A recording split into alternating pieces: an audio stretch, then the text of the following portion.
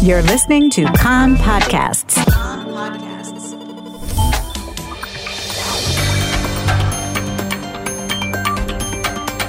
You are listening to the English language news of Kan, the Israeli Public Broadcasting Corporation. Good afternoon. It's 2 p.m. in Israel, Thursday, May the 4th, 2023. This is Nomi Segal with the top news at this hour. The security situation. An IDF soldier was lightly wounded in a stabbing attack in Hawara this morning. He and another troop shot and seriously wounded the terrorist. The Palestinian Health Ministry said the assailant, a 26-year-old woman, died of her injuries. The injured soldier received treatment at the scene and was transferred to Beilinson Hospital in Petah Tikva. Earlier this morning, Israeli security forces operating in the Nablus Kasbah killed the two terrorists who carried out the Jordan Valley attack over the Passover holiday, in which three members of the D family, Lucy D. and two of her daughters, Maya and Rina, were murdered. Acting on intelligence information from the Shin Bet, special forces, including undercover forces, surrounded the house where the terrorists had barricaded themselves. During exchanges of fire with the Israeli forces, the two terrorists were killed, along with a third Hamas operative who had helped them. There were no Israeli troop casualties. A member of the Yamam's canine anti-terror unit, 7-year-old Django, was killed in the operation. The border police said in a statement that Django protected with his body the lives of the fighters and had taken part in hundreds of operations thwarting terror attacks and arresting wanted terror suspects. 3 rifles were also seized in the house. Prime Minister Benjamin Netanyahu praised the Israeli security operation in Nablus and said the message to those who harm us or want to harm us is clear. We will find you. It may take a day, a week, or a month, but be sure that we will settle accounts. It does not matter where you try to hide, we will find you. Whoever attacks us will pay the price. A security source said that more than 200 fighters took part in the operation and that it was quick and professional with no collateral damage or casualties among the Israeli forces.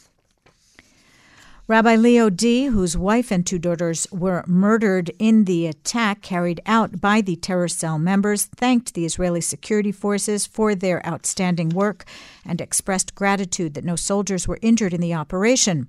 He told Kan that if the terrorists were alive, he would have liked to have asked them why they did what they did and what is their vision for a better world. Since they are dead, he said, he asked the Shin Bet to allow him to ask these questions of the parents or other family members of the terrorists. The deputy spokesperson of the U.S. State Department says that a new U.S. report is expected to uphold findings that the death a year ago in Jenin of American-Palestinian reporter Shireen Abu Akleh was likely from accidental IDF gunfire. Deputy spokesperson Vedant Patel told a briefing that IDF gunfire was likely the reason for Abu Akleh's death, noting that it was unintentional and due to incredibly tragic circumstances.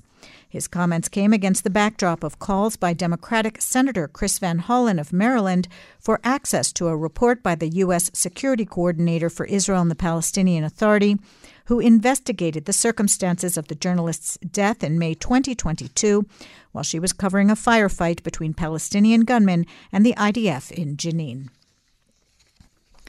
Demonstrations and traffic disruptions continue around the country as opponents of the government's judiciary overhaul plans are holding what they have called a National Equality Day. Dozens of protesters blocked the southbound Ayalon freeway in Tel Aviv, and mounted police were preparing to clear them away. Road blockages were also reported this morning at major junctions in Tel Aviv, Ra'anana, Nahalal, and Megiddo. At Kfar HaYarok Junction, one person was detained for alleged disruptive behavior. In Tel Aviv, women dressed in red demonstrated for women's rights opposite the Rabbinic Court. Elsewhere, opposite National Security Minister Itamar Ben-Gvir's home in Kiryat Arba, demonstrators mounted a protest against rampant violence in Arab society and his failure to curb it. In Bnei Brak, members of the Army Reservists protest movement opened an alternative enlistment office in a call for equal sharing of the military service burden. At Habima Square in Tel Aviv, high-tech workers erected large domino tiles with the banner, "If high-tech falls, we all fall," and water in the fountains was dyed white as a protest against the high cost of living. In Jerusalem, demonstrators protested opposite the presidential residence where coalition and opposition teams are holding talks on judicial reform compromise.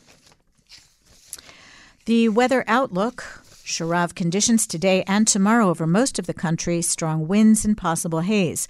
Saturday will be much cooler with possible drizzle to light local rain mostly in the north. The maximum temperatures in the main centers. Jerusalem 30, Tel Aviv 29, Haifa 28, Beersheba 34, and in Eilat going up to 38 degrees Celsius.